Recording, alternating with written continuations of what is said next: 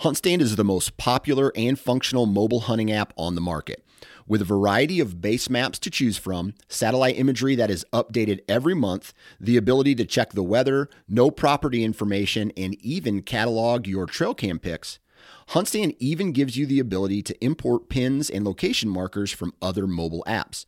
Visit huntstand.com or download wherever you download your apps. Enter discount code SN20 at checkout for 20% off. All right, guys, welcome to today's show. And joining me on the show today are two avid outdoorsmen. Now, these guys hunt anything and everything out west, but their passion is definitely Western upland bird hunting. And I'm really excited to talk to them because that's something I've never done. I've done a little bit of upland bird hunting, but never done it in Western states. And I know there are really, really cool opportunities out there. There are people that dive into this head first, get the dog, start training them, travel all over the country looking for different upland bird species to hunt. And these guys are really into chukar hunting, which I know pheasant is, it's huge, quail, but there's not a ton of people that I talk to, even in passing, that are big into chukar hunting. So I'm really curious about it. I want to find out more, and I'm really excited about this. So let's jump into this episode with Jordan and Reed. You're listening to The Western Rookie, a hunting podcast full of tips, tricks, and strategies from seasoned Western hunters. There are plenty of opportunities out there. We just need to learn how to take on the challenges. Hunting is completely different up there. I've harvested 26 big game animals. You can fool their eyes, but you can't fool their nose. 300 yards back to the road turned into 3 miles back the other way. It's always cool seeing new hunters go and harvest an animal. I don't know what to expect. If there's anybody I want in the woods with me, it'll be you. All right, guys, welcome to today's show. And joining me on the show today, I've got Jordan and Reed Talati. These guys are from Nevada, and we're going to be talking about all sorts of hunting that happens there in Nevada. And they are really big into upland bird hunting. So I'm excited to pick their brain, especially now that I've got a dog specifically for hunting. So Reed, Jordan, thank you guys for hopping on with me. Oh, thanks for having us. Yeah, thanks. Before we jump into the show, would you guys mind sharing with the listeners a little bit about yourselves, maybe where you're from, your hunting history, and kind of what you do now in the outdoor space? Yeah, so I'll go first. My name is Reed Talati, and I've lived in Nevada my whole life. I'm from Reno. Started out hunting when I was a young kid, 10 or 12, and started out bird hunting. Since then evolved into big game hunting and birds as well, with the emphasis on the birds. And my brother and I started a YouTube channel a couple of years ago to document our outdoor adventures, not only hunting, but also fishing. And so we're just having a blast right now, filming and enjoying the outdoors. Nice. Jordan? Yeah, I'm Jordan, and if you can't tell, Reed and I are brothers. I'm the younger one. So the story for me is pretty much the same. Started hunting from a young age. Had to be, I was too young to go hunting when Reed got to go hunting. So that was always difficult for me growing up. But, we've been hunting together ever since. And like Reed said, just doing the YouTube channel and enjoy chukar hunting a whole bunch. I got a new dog this year and really looking forward to getting her out on some birds. Yeah, that's awesome. I knew absolutely nothing about chukar hunting until last year when I went dove hunting, and this guy that I knew from church, and I hadn't seen him in years. I run into him out in the field on public land, and I start talking, and then we talk about the podcast, and he goes, "You know who you need to get on the podcast? That guy right over there." And he points over, and there's this guy who's got a dog that is like way more well behaved than any dogs that we bring out in the field. And he's like, "That guy is one of the best chukar hunters in the country." And I was like, "Really?" I was like, "I don't even know about chukar hunting." And so I go over and talk to him, and I wish I knew his name because you guys are into chukar hunting. And apparently this guy is like the dude to know in the chukar community. But yeah, we were in Missouri, and apparently this guy knows his stuff. And he literally just went out there to send his dog after birds for other people that couldn't find him, because we hunted like this this real tall grass edge, and then it was like burned sunflowers, and then on the other side was woods, and a lot of people would lose their birds. And so this guy just came out with his dog to give it a little extra training. But anyways, I'm excited to find out what chukar hunting's like, because apparently it's like a big subset of the hunting community that I never knew about. And I love to learn about new types of hunting. Yeah, as far as chukar hunting goes, Nevada is kind of the hub of it. Chukar thrive in kind of dry, mountainous, rocky areas, and Nevada's got a lot of that. So yeah, I mean, chukar hunting, and anybody that does it knows that it's something that's very physically demanding, but can also be very rewarding as well. Yeah. Walk me through maybe the process of chukar hunting. Because again, it's something that I've never done. I would love to go at some point, but is it similar to most upland species where you're walking and you've got either a pointer or a flesher that's flushing the birds out in front of you? Yep, pretty standard. Kind of depends on the time of year, how you hunt or where you locate them. Obviously, like earlier in the year, it's still hot, and they tend to be closer to the water sources. And then as the snow falls and you get later into the year, they'll be more spread out. But yeah, pretty standard. Get your pointing dog out there and get them close and let the dogs do the rest. What are like the bag limits for chukar? I mean, because I know some upland bird species, it's really low bag limits. Like certain types of grouse, you can get 1 or 2 a day, or maybe even the whole season. What's bag limits for chukar? And do you guys find yourself filling bag limits quite a bit, or is it very rare? Yeah, so the bag limit is pretty generous. In Nevada, it's 6 a day, and 18 in possession. So, you can go out for a few days and get a few limits if, if you're getting limits. And so your second question, like, do we find ourselves filling bag limits often? We definitely get, a limit a few times a year, but it's definitely not a regular occurrence. I don't know anybody who's out there getting a limited chukar every time they go out, just because they are unpredictable. It is, physically demanding, like I said, and because the bag limit is, it's quite a few birds. It's hard to get that many every time you go out, for sure. Yeah. When you guys started out hunting, was it chukar that you guys kind of first started with? So the first hunt I ever went on was a sage grouse hunt, but they do have a low limit in Nevada. Even back then, it's been reduced further since. So that's kind of was my introduction. I think my dad took us out on that because it's a little less demanding than the chukar hunting. But since we had our limit that first weekend, I did get to go. Chukar was open at the same time back then. And so, yeah, that was a lot shorter hunts at the beginning because as a 10-year-old kid trying to walk around and follow someone chukar hunting, you don't last real long. Yeah. So what is it about chukar specifically that makes it such a demanding hunt? Is it the terrain that they're in? The steeper, the better, the rockier, the better. It's not just tough on the hunter either. It's tough on the dogs, the rocks and the heat. And so it's just, it's pretty tough all around. Okay. What time of year is that season open? I mean, you mentioned the heat. When I think of hunting, most of the time I'm hunting in the fall, with the exception of spring turkeys. And so I think like temperatures dropping, is it like a midsummer type of deal, or what are the conditions out there? It's still in the fall. The season runs from the middle of October to the end of, the end of January, basically.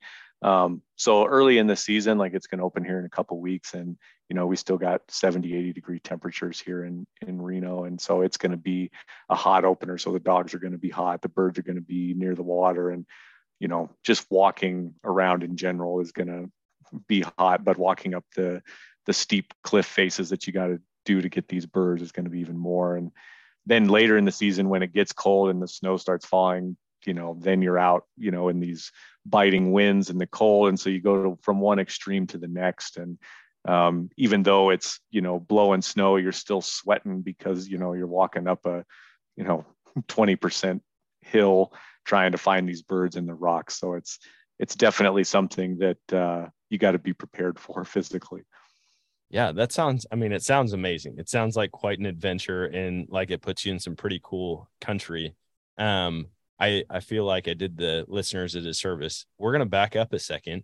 Would you guys mind just explaining chukar to someone, for somebody who doesn't know, like myself? Up until last September, I had never really heard about chukar hunting. So the bird itself, would you mind describing that? Sure. It's a chukar is a partridge. It's probably a little bigger than a Hungarian partridge, and maybe a little bit smaller than like a ruffed grouse or a blue grouse. They're kind of a dullish gray color on their back, and they've got some really sort of flashy, kind of black and lighter yellow feathers around the breast. Their one kind of most identifying feature is probably the black stripe that they have across their eyes. And then their really red feet. So they're native to the Middle East and that area. And they were brought over at least to Nevada in like the 40s or 50s, I think. And they planted them in like the fields, thinking that, you know, that would be sort of a kind of a hunting club type of shoot. And they didn't do very well. And they found that all these birds had made their way to the mountains and were really thriving. So yeah, most Western states have them now, with the exception of a few. There's chukar in Hawaii. There's a lot of different areas you can hunt those now. So they've really thrived after being brought over here, and seem to have, adapted well to the climate and the terrain. Dang, that's really sweet. I mean, did they introduce them like all over the place, or are they just so prolific that they spread to all? I mean, obviously Hawaii, you know, they're probably not going to go from Nevada to Hawaii, but the other mountainous states, did they plant chukar in a lot of the different states? I believe they did plant them in most of the states, and kind of the similar history to Nevada, where, you know, they didn't really understand that the mountains were where they were going to end up. And once they did, they just really took off. And so, the desert climate with the rocks and the cliffs in those areas, you know, Idaho, Southern Oregon, Nevada, Utah, Arizona, all those places really blew up with chukar once they figured out what they liked. That's awesome. And I can't believe I'm just now putting this together. I was just in Reno. So you guys are there. I was there, I shouldn't say just, maybe 2 weeks ago, a week and a half ago. We stayed one night at an RV park there, and that's the only experience I had with Reno, aside from driving in and all the smoke that you guys have right now. Oh my gosh. We came around like one bend, and it was just a wall of smoke. And I'm like, oh, sweet. Yeah, something is seriously on fire. And so while I was driving, I had my wife pull up the map, and she's like, yeah, there's fires like right here. And I'm like, well, hopefully down in the city, it's a little better. It was not a whole lot better. Yeah, believe it or not, this is actually one of our better years. Last year was much worse from fires. So it was kind of a bit of a reprieve this year. We've had a rough few years. See, being from the Midwest, I forget. I mean, I lived on the Front Range of Colorado. There was one year, it was a couple months, and we couldn't even see the mountains at all. I mean, we weren't that far from them, but the smoke was so thick. And then as soon as I got back to Missouri, I totally forgot about wildfires. And once we made it out to the mountains, I'm like, holy crap, I do not miss this. I mean, my whole family had like respiratory issues after the first month of the smoke. But enough about wildfires. Anyways, going through Reno, it seems like it'd be a fun place to hunt. I've got questions about the dogs. So I know before we started recording, Jordan, I found out that you just got a dog, and Reed, you've got some that are retired now. What kind of dogs are you using for upland hunting? So the dog that I just got is a Brittany Spaniel. So it's my first Brittany. I used to have a German short hair, and I loved her. She was great. She was the runt and real small, and I always liked that about her. So when it came time to get a new dog, I wanted to make sure that I got that smaller dog again. So I went with the Brittany, and she's incredibly smart, incredibly easy to train, and she's got a great nose. And I'm super looking forward to getting her out here. Actually, day after tomorrow will be her first hunt. So that's sweet. Reed, what dogs do you have? So I have two Weimaraners. And like you mentioned, they're retired now. So I'm kind of in between dogs. One's been retired for a few years now, and the other one, this will be his first year not hunting. So we're kind of relying heavily on Jordan's new dog, but really like the Weimaraners, just the look of them. We had a Weimaraner that was kind of our first bird dog when we were kids. We hunted without a dog for a while when we first got into chukar hunting, and anybody who's ever chukar hunted without a dog knows that that's not the best way to do it. You go hungry. Yeah. If you have to survive on chukar to live, you better do it with a dog. But so we had a Weimaraner when we were kids, and so I really liked those dogs and how they performed. And so the dog we had when we were kids had puppies, and so that's how I came to have my dogs.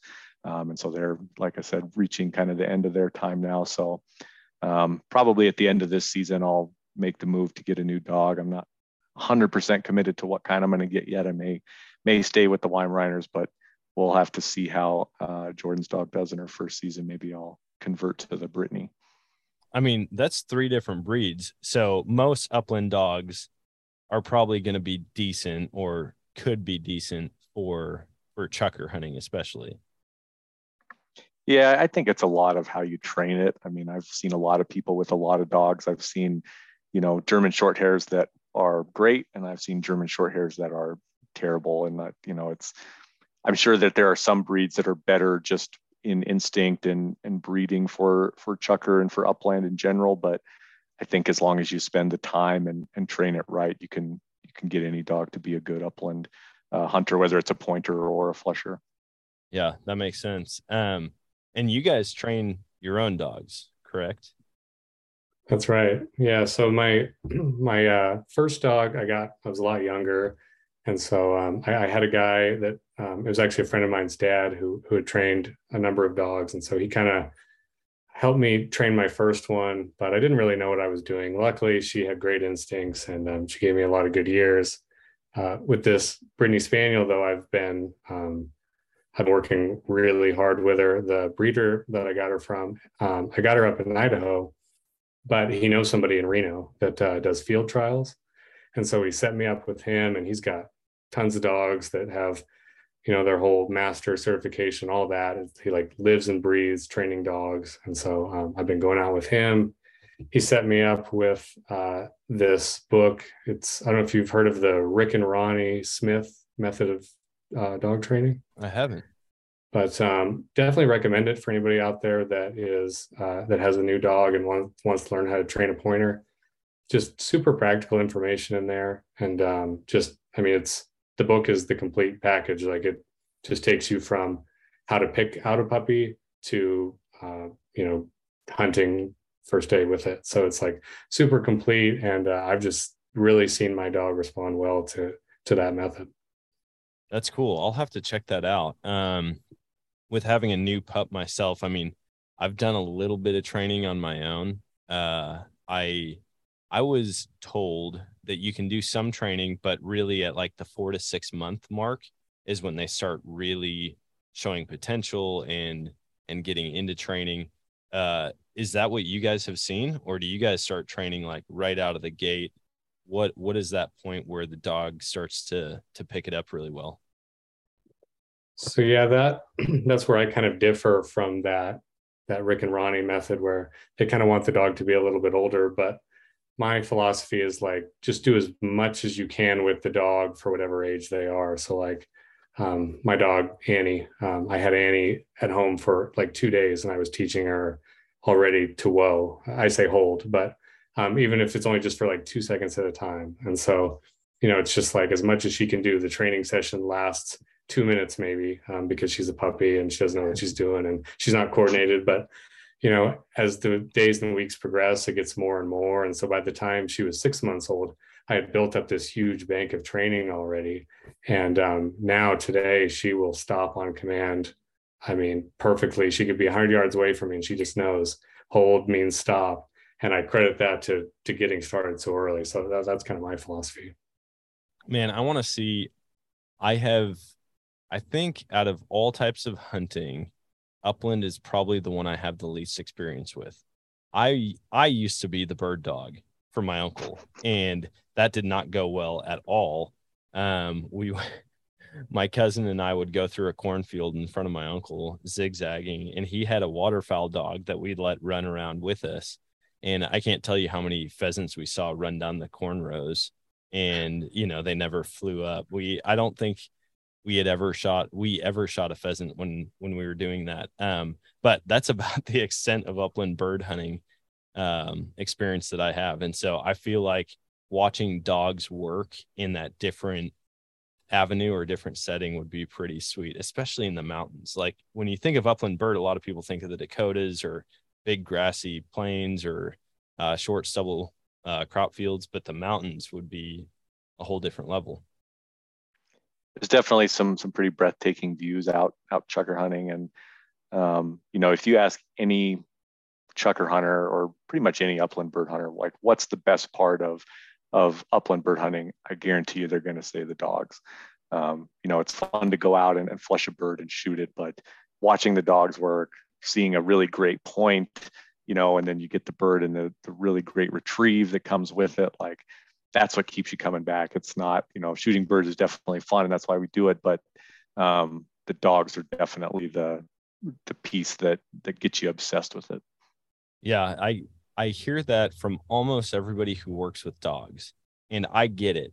I've seen dogs work in different aspects of hunting, and it seems to take over the passion, right? Like for me, I can't use dogs for whitetail deer hunting. I can for other types of hunting like squirrel and rabbit. But I've been on a mountain lion hunt, and just watching the dogs work and do what they absolutely love. And you can just see it. You can see their passion for it. That alone is addicting. My problem is I love dogs so much that if it were up to me, I'm glad I have a wife that kind of keeps me grounded. Otherwise, I would have a dog for every type of hunting. I'd have like 15 different dogs, and I'd just be running them all the time. Yeah, I've definitely seen people like that where it's, they're got somebody who has this hunting dog that didn't work out. Okay, let me take it off your hands. Let me see if I can train it. And so, we're on a fishing trip with some people recently who have, I think 6 or 7 dogs, they said, and, they're big hunters and they do like trials and stuff like Jordan said. So, they definitely into it in that way. But it is something that could get out of hand if you're not careful. Yeah. Have you guys ever thought about doing the trials with your dogs, or have you? I know that in and of itself can become pretty addicting, and lots of travel and money go into that.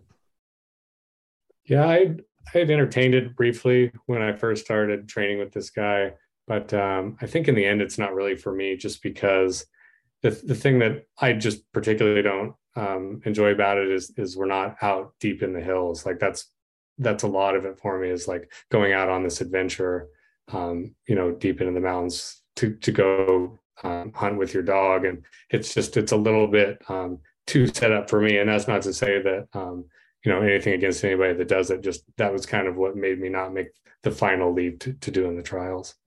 Yeah, I could see that being the case. I feel like it would be similar to like going and fishing up in Canada at this remote lake, and then your buddy's like, hey dude, let's stop doing that and we'll just fish the city pond right down the street. Right. I feel like that'd be the best comparison for it. I'm curious, exactly. What do chukar taste like? I mean, is there a certain way that you guys like to cook them up, and like maybe some recipes in case I get out there soon and do it?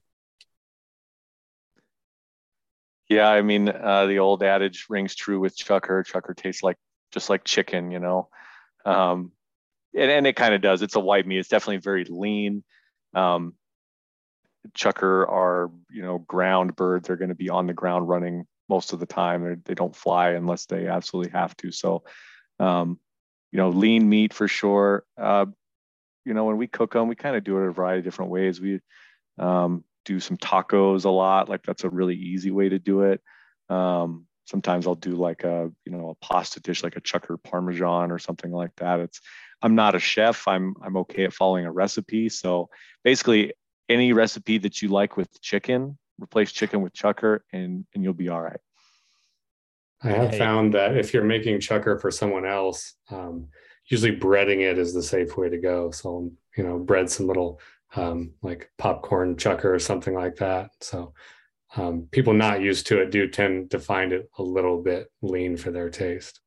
Okay. I love trying new wild game recipes. That's like, if I had a thing, it would probably be that.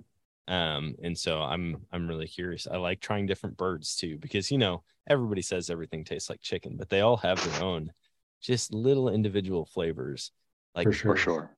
Turkey, pheasant. I guess turkey is not really in the same category, I don't feel like, but pheasant and grouse and quail and dove and birds are just good.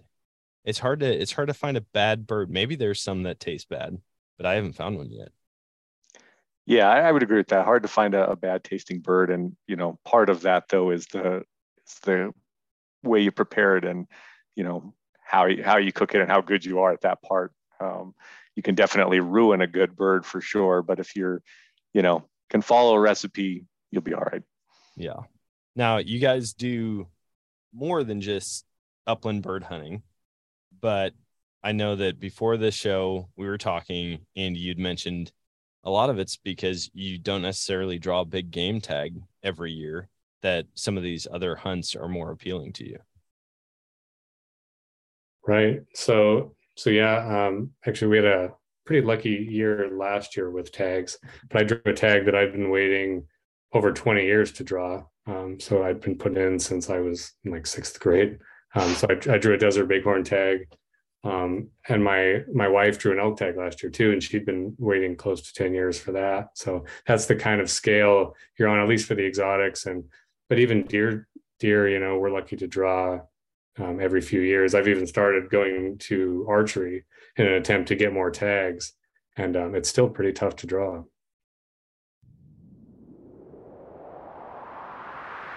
All across the country, rifle season is upon us or quickly approaching. Whether I'm hunting hogs and whitetail in Texas or mule deer and elk in the Rocky Mountains, I've got a do-it-all rifle system. I've taken a Browning Hell's Canyon Speed in 6.5 Creedmoor and topped it with Vortex's precision matched rings and a Viper PST2 5-25 by 50 first focal plane scope. If you're looking for increased accuracy, an unmatched warranty, or just to start building your own all-season rifle, check out what's new from Vortex at vortexoptics.com and head to your favorite Vortex dealer to make sure you're ready for everything fall can throw at you. Dang, yeah, that would be difficult. I'm fortunate in the Midwest. I've seen leftover or extra doe tags go as low as $3 a piece.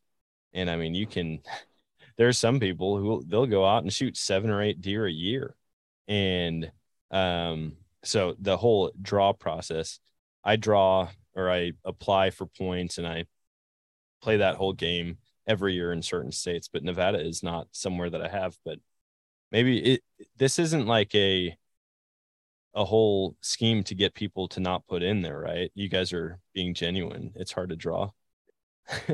It's definitely hard to draw, and especially in the last few years, like there's been way more applicants, not even just like non-residents, but residents as well. And the one thing I will say about Nevada is, you have to wait your time for sure. But when you do go, I have found that, there are animals available, and, you got to put in the work, but it's not, you don't wait 10 years to go out there and not see anything. I think it's managed well. It's a very dry state, and there's not as much habitat as there are in some other states. So there's definitely, a reason why it's so hard to get a tag. But I don't think it's I think it's managed well. And so, that's why we got into birds, just because we love hunting. And, if we're going to strike out, we might as well go do something. And we've branched out. We've gone to Montana to do like the non-residents, not over the counter. You sort of have to like draw the general tag, but it's pretty much a guarantee or a very good chance anyway. So we've done that. We've gone, like turkey hunting in Oregon the last couple of years. Believe it or not, the turkey is a lottery draw in Nevada as well. So it's definitely something you have to be mindful of and plan accordingly. Yeah, that the whole draw process, I mean, there's all sorts of mixed opinions about it, but it's good to hear that once you do draw, there's a lot of opportunity or a lot of encounters with the animals, because that's something that's difficult as a non-resident going to a state, paying non-resident prices for big game tags. And when it's over the counter, you know, those units typically have a ton of pressure and you might not see any animals. I know this last season, me and some buddies went out to Colorado and we saw a bunch of elk 2 days before season opened. And then we went 4 days without seeing an elk on the hoof. And I mean, that's devastating as a non-resident. And there were 4 of us that came from out of state and we never filled a tag. And, you know, that's a lot of money. That's a lot of time. That's a lot of phone calls to the wife explaining it's going to be a couple more days before we come home, all to go out there and, you know, strike out. Is the success rate higher in Nevada? Do you know, or do you know what the success rate sits at for, say, like an elk tag? Yeah, I think go ahead. Oh, I think, and correct me if I'm wrong, right? I think when Kindred, my wife, got that elk tag, I think success rate was something like 40 to 50%, I think, in that area. So, jeez, yeah, that's insane.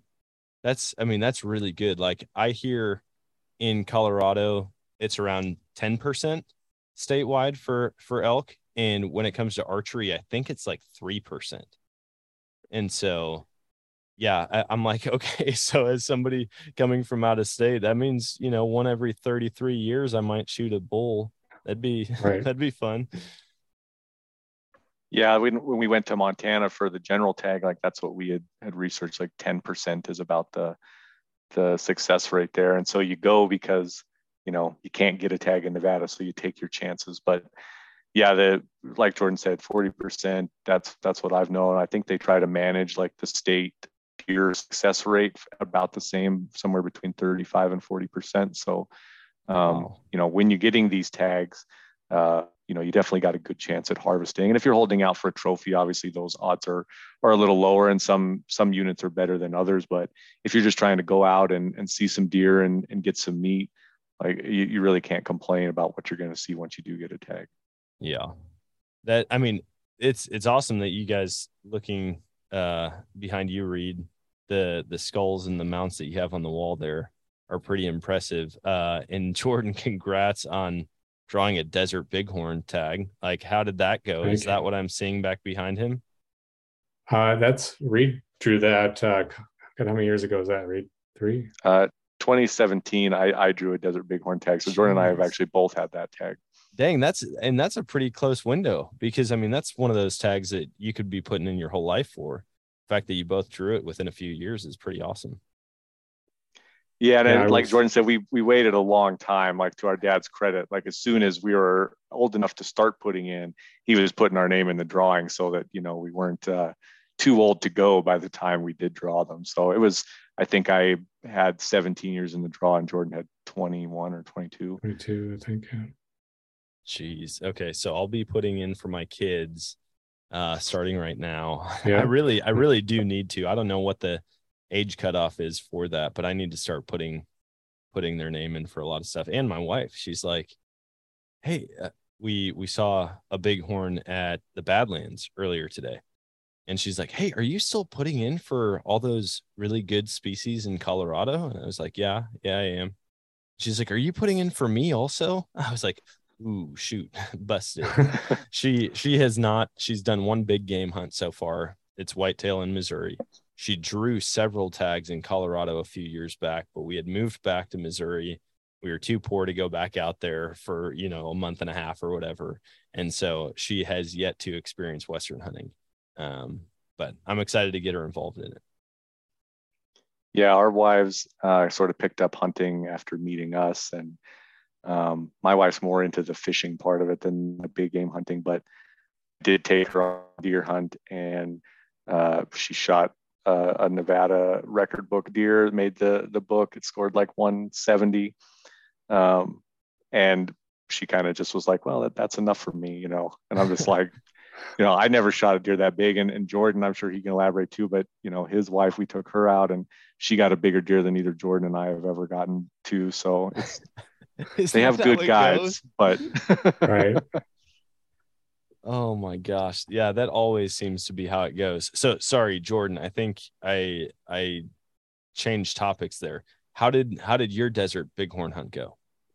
It was great. We were out there over Thanksgiving. I actually got the sheep on Thanksgiving, which was really cool because my dad was out there and Reed, of course, was out there, and my wife. And so it was like sort of a very non-traditional Thanksgiving, but we had the tenderloin of the sheep that night. I cooked it up.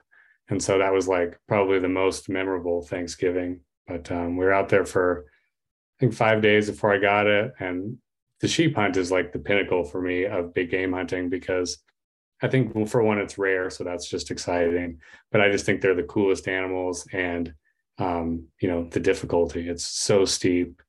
It's unforgiving. There's no shade. And so it was really a feeling of accomplishment to get that sheep for sure. Man, that's so cool. How do sheep taste? I have yet to try bighorn. I've tried mountain goat, didn't care for it. But what about sheep?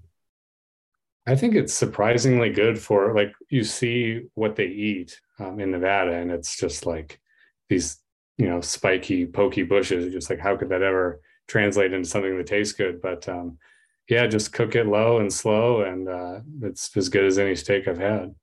That's awesome. I hope to try that at some point. What other are you guys still putting in for any other trophy big game species like moose, mountain goat? Yeah, so mountain goat for sure, both of us. That's something that we have, you know, a lot of bonus points on.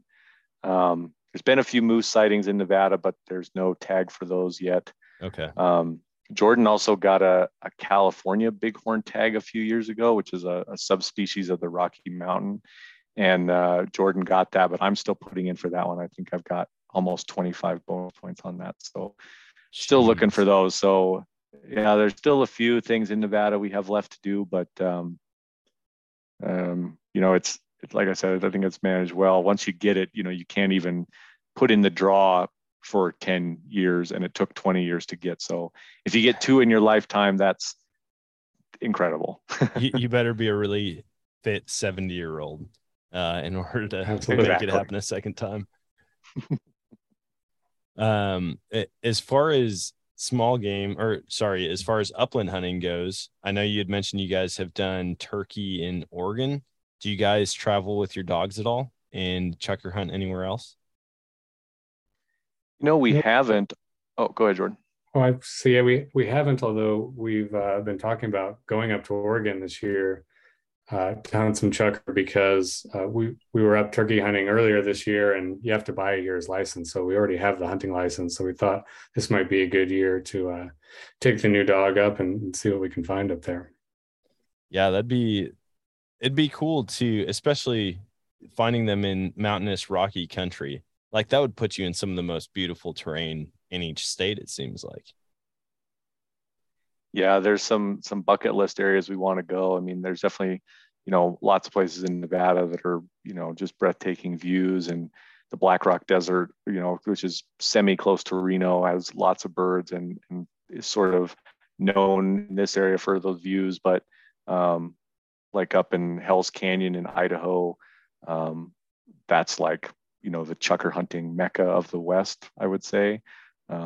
So we definitely want to do a trip up there. And even like Southern Oregon, like Jordan's talking about, like, you know, a little bit different terrain than we're used to in Nevada, probably a little bit less mountainous, which is probably good for my legs, but just definitely has some different views and just some different country to hunt. So we're definitely looking forward to branching out. Yeah, it's always fun to travel and hunt. I mean, I tell people that, and we talk about it a lot on the podcast. There's something about like just going somewhere instead of doing it right next to home. Although it's fun close to home, you get to figure it out a lot more the more time you spend in one area. But like the adventure of going to a new place and hunting something is, I don't think you can beat it. I absolutely love that aspect of it. Yeah, I totally agree. It's like I had mentioned with like the field trials, it's sort of the same thing where it's about sort of getting lost out there, you know, and you feel more lost if maybe you're not in your home state, or you're at least far enough away from home to where, yeah, it feels more like you're answering the call to adventure, I guess. Yeah. I totally agree with that. You guys started documenting. Obviously, you haven't been filming and putting stuff on YouTube your entire hunting careers, but what caused you to want to start a YouTube channel and start sharing that stuff? So Jordan and I actually had a business that we ran before we started the channel, where we sold beard oil and beard products. Oh, sweet. And part of that was we kind of marketed that product to outdoorsmen because that's what we were.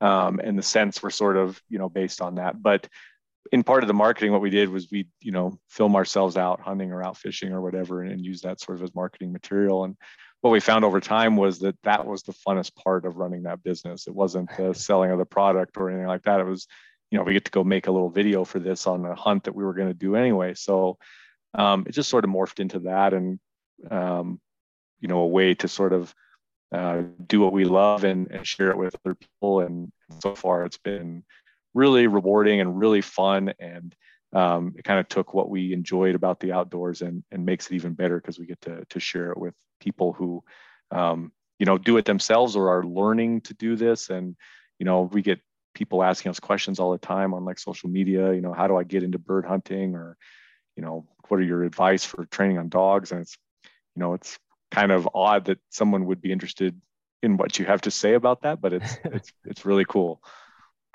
I agree with that 100%. When people ask my opinion on things as if I'm some type of expert, I'm like, whoa. I'm just like, I'm an everyday dude. I just like to talk about it. And, now I've got a platform. For some reason, people like to listen to me just rant and complain about turkey hunting or get excited about deer hunting or whatever, and so it's definitely interesting once you have that, even if it's just a couple people, when they're like, oh my gosh, I follow you, like I can't believe I'm actually talking to you, like thank you for responding to me. It feels pretty weird. Yeah, there's fame is too strong of a word, at least for us, but that aspect of it. And it's given us a chance to showcase, kind of Jordan and I's relationship as brothers, which people seem to identify with. Like Jordan and I are very competitive. When we go bird hunting every year, there's a trophy at the end of the year for whoever gets the most birds. And there's a rule book associated with that for because when we were younger and we didn't have the home responsibilities that we have now, we would be taking time off work, or we'd be, calling in sick to go hunting or whatever it was. And it got a little out of hand. So now there's rules on, you got to let the other person know, and you can't, use your vacation days to further yourself in what we call the Chukar Derby. And there's all these rule books or rules to make sure that we don't tie each other if there's a discrepancy between who shot the bird. And so people have really taken to that because they have similar things with their family members. And, just being able to show that, hunting is kind of a family thing, and that's how we treat it is a fun thing to show people. So first of all, I absolutely love that. I love competing with hunting. I don't know what it is about it. It's just yeah, you can one up your buddies or your family members. Like we do the same thing. We do big buck pools every year when I go to Wisconsin. And so everybody puts in a little bit of money, and then whoever gets the biggest buck gets all the money. And I mean, we just give each other crap, no matter who shoots what. Your deer is always better than theirs for some reason or another. Right. Right. With you guys, who's ahead in the Chukar Derby? Do you guys keep track each year? Do you know who has the most years now that they've won it between the two of you? We do. I mean, every year the trophy gets engraved and it gets to stay at the person's house. So you can go through, and Reed definitely has more, but not by a lot. Slowly closing the gap. Nice. We used to have a really our first trophy was this really old school wooden thing that kind of fell apart, and then eventually It was our wives actually that went in and got us like a real trophy. So that's been pretty fun to pass back and forth. And it's always nice when the other one comes over to your house. You can direct their attention over to the trophy so that they know that it is in fact at your house and not at theirs. You just like attach it to the chip bowl, so every time they have to reach for chips, they have to almost touch the trophy. Yeah, exactly. I could see that being a lot of fun. Do you guys compete with other types of hunting, or is that the big one, or is that the only one? That's definitely the big one. Yeah, it's definitely the big one. And like we've had the Chukar Derby. I think the first year we did it was 2003. Oh man! So it's been going for a while. That's when we were like, Jordan and I were still in high school at that point. So it's definitely been going on for a long time. And we definitely have competition in the rest of everything. I mean, if Jordan never lets me forget that his California Bighorn sheep made the Nevada record book and scored more than my desert sheep. And, the girls, are really into the competition too, and never let us live down that they have the biggest deer. So while there's not a trophy associated with the other things, there's definitely a lot of smack talk from everybody. And it's all in good fun, of course, as I'm sure everybody that hunts knows. And that's something we try to bring to our channel too, is like, we take hunting super seriously. We take fishing very serious, but we don't take ourselves serious at all. So we try to just showcase like, us being goofy out in the hills, because that's just what we do. Yeah, no, I think that's a great balance to have. You take the sport itself serious, but you don't take yourselves too seriously. And some people seem to not get it backwards. They just take themselves and the sport too seriously. And that's when people can get negative online on social media. They've got the only right way to do something, which I always find very fascinating, that they're the only one who truly knows how to hunt things. But yeah, it's a lot of fun when you can joke around, screw around, and the fact that you guys can go and enjoy these things together and make competition out of it's pretty sweet. You had mentioned a couple bucket list style hunts. Do you guys have a definite, this is number one on the bucket list hunt? If so, where, what species, and what weapon? You can go first if you want, Jordan. Yeah. So for me, right now and it may not sound glorious, but I just want to get a mule deer in Nevada with a bow. I've had a few tags and it's tough. There's nothing to hide behind. It's during the hottest part of the year. It's in August. So you got temperatures, in the 90s. It's a really hard hunt. And I've gotten close, but I haven't sealed the deal. And so right now that's like the most important thing to me, because I think I want to really transition most of my big game hunting to bow hunting. But I got to prove to myself first that I get this mule deer, and then maybe we can go start moving into other stuff. So that's bucket list. I gotta get a deer with a bow before I get too old to do it. So with it being very difficult because of the terrain, not a lot of cover, it's in the heat of the summer. What's the strategy for chasing after a mule deer? Is it sitting near watering holes or transition points to watering holes? So when I first started bow hunting, I didn't know hardly anything about it. And so that was kind of my strategy initially. And it just never really seemed to work out for me. The deer have their different places they go, and I was never really in the right place at the right time. And so the spot and stalk has worked, has gotten me a lot closer to deer than anything else. And so, you can use the cliff faces to hide, and crawling on your stomach. That's kind of the thing. The sagebrush is everywhere. So there is cover. You just got to have your face in the dirt, and you can get down there. Yeah. What about for you, Reed? What's number one bucket list? Well, I definitely want to be there when Jordan gets a deer with the bow, because I've tagged along on enough 90-degree hunts that I need to be there for the payoff. But for me, I don't know, Jordan and I have talked about it, and it's going to happen here in the next few years, but I'd really love to go to Alaska or Canada and do a caribou hunt or moose caribou combo, and do the unguided, drop you off, let you hunt and come back and get you. And so lot of work before we get to that point, but that's sort of like the dream. Like that's like the ultimate, you know, you're on your own, you're out in the wilderness, you know, getting lost, like we talked about earlier. Like that's the pinnacle of, you know, the kind of the backcountry hunting. So I definitely love to do something like that. Yeah, that resonates a lot with me. And not that, Jordan, your hunt doesn't sound amazing, but 90 degrees and hunting just don't go well together. I agree. It's not amazing. It's just something I have to do.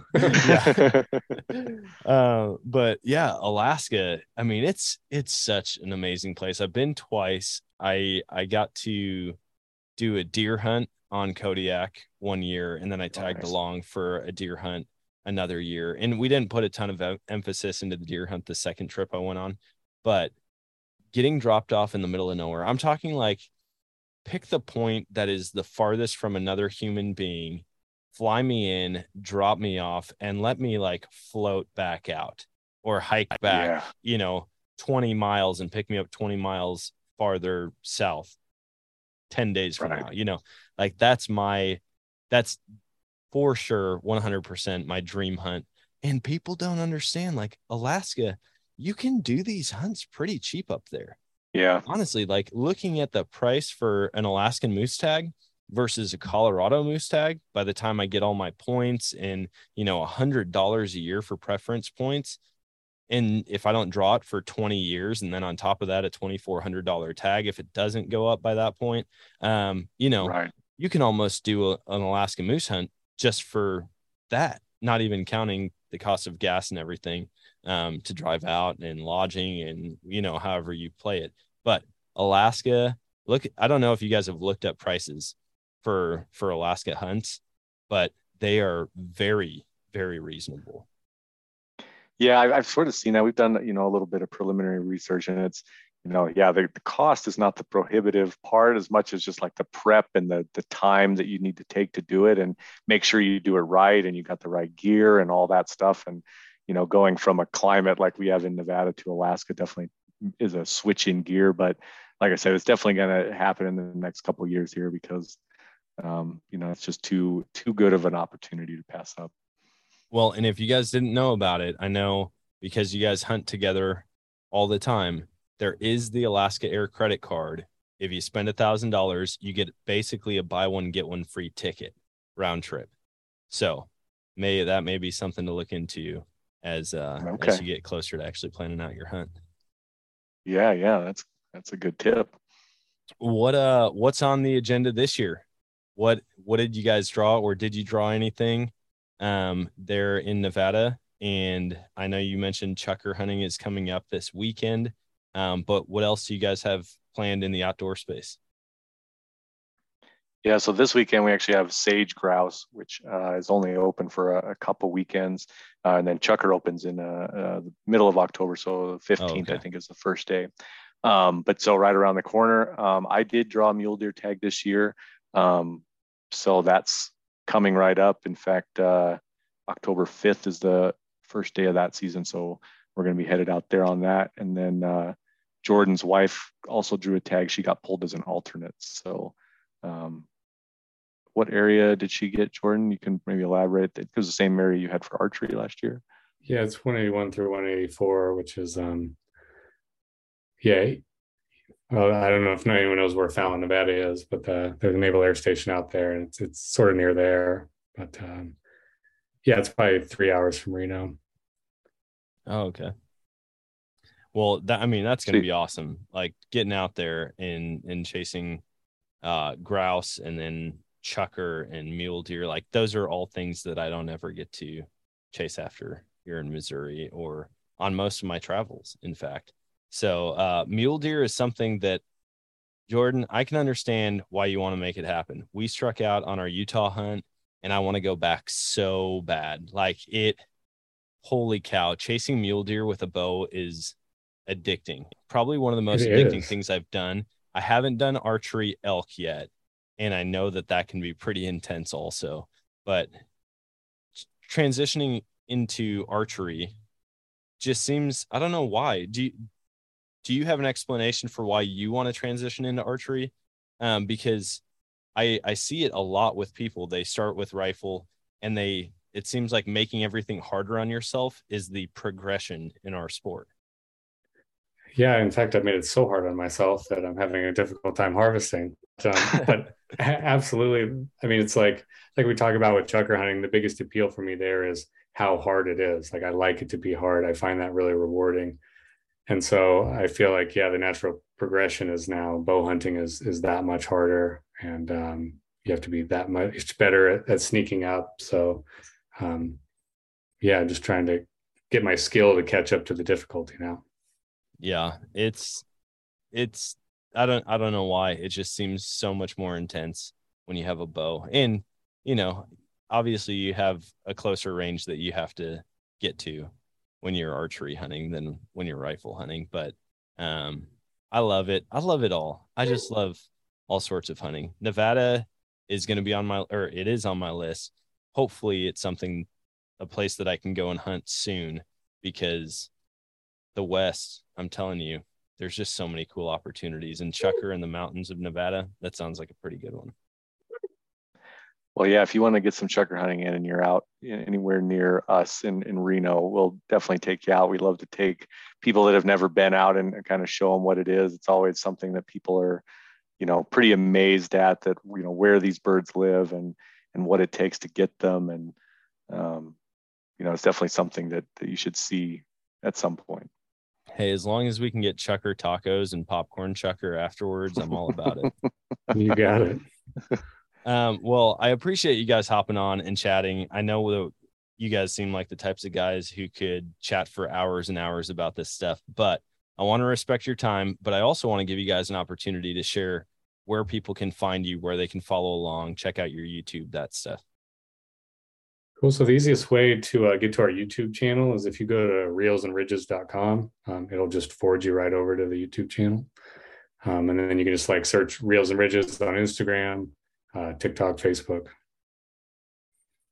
Nice. We're in season 3 of the YouTube channel right now. So usually the seasons start at the end of chukar season. So chukar season is kind of the finale of every season on the YouTube channel. So we're into season 3 right now, just ready to kick off bird season. And if you guys have some free time, go on YouTube and check it out.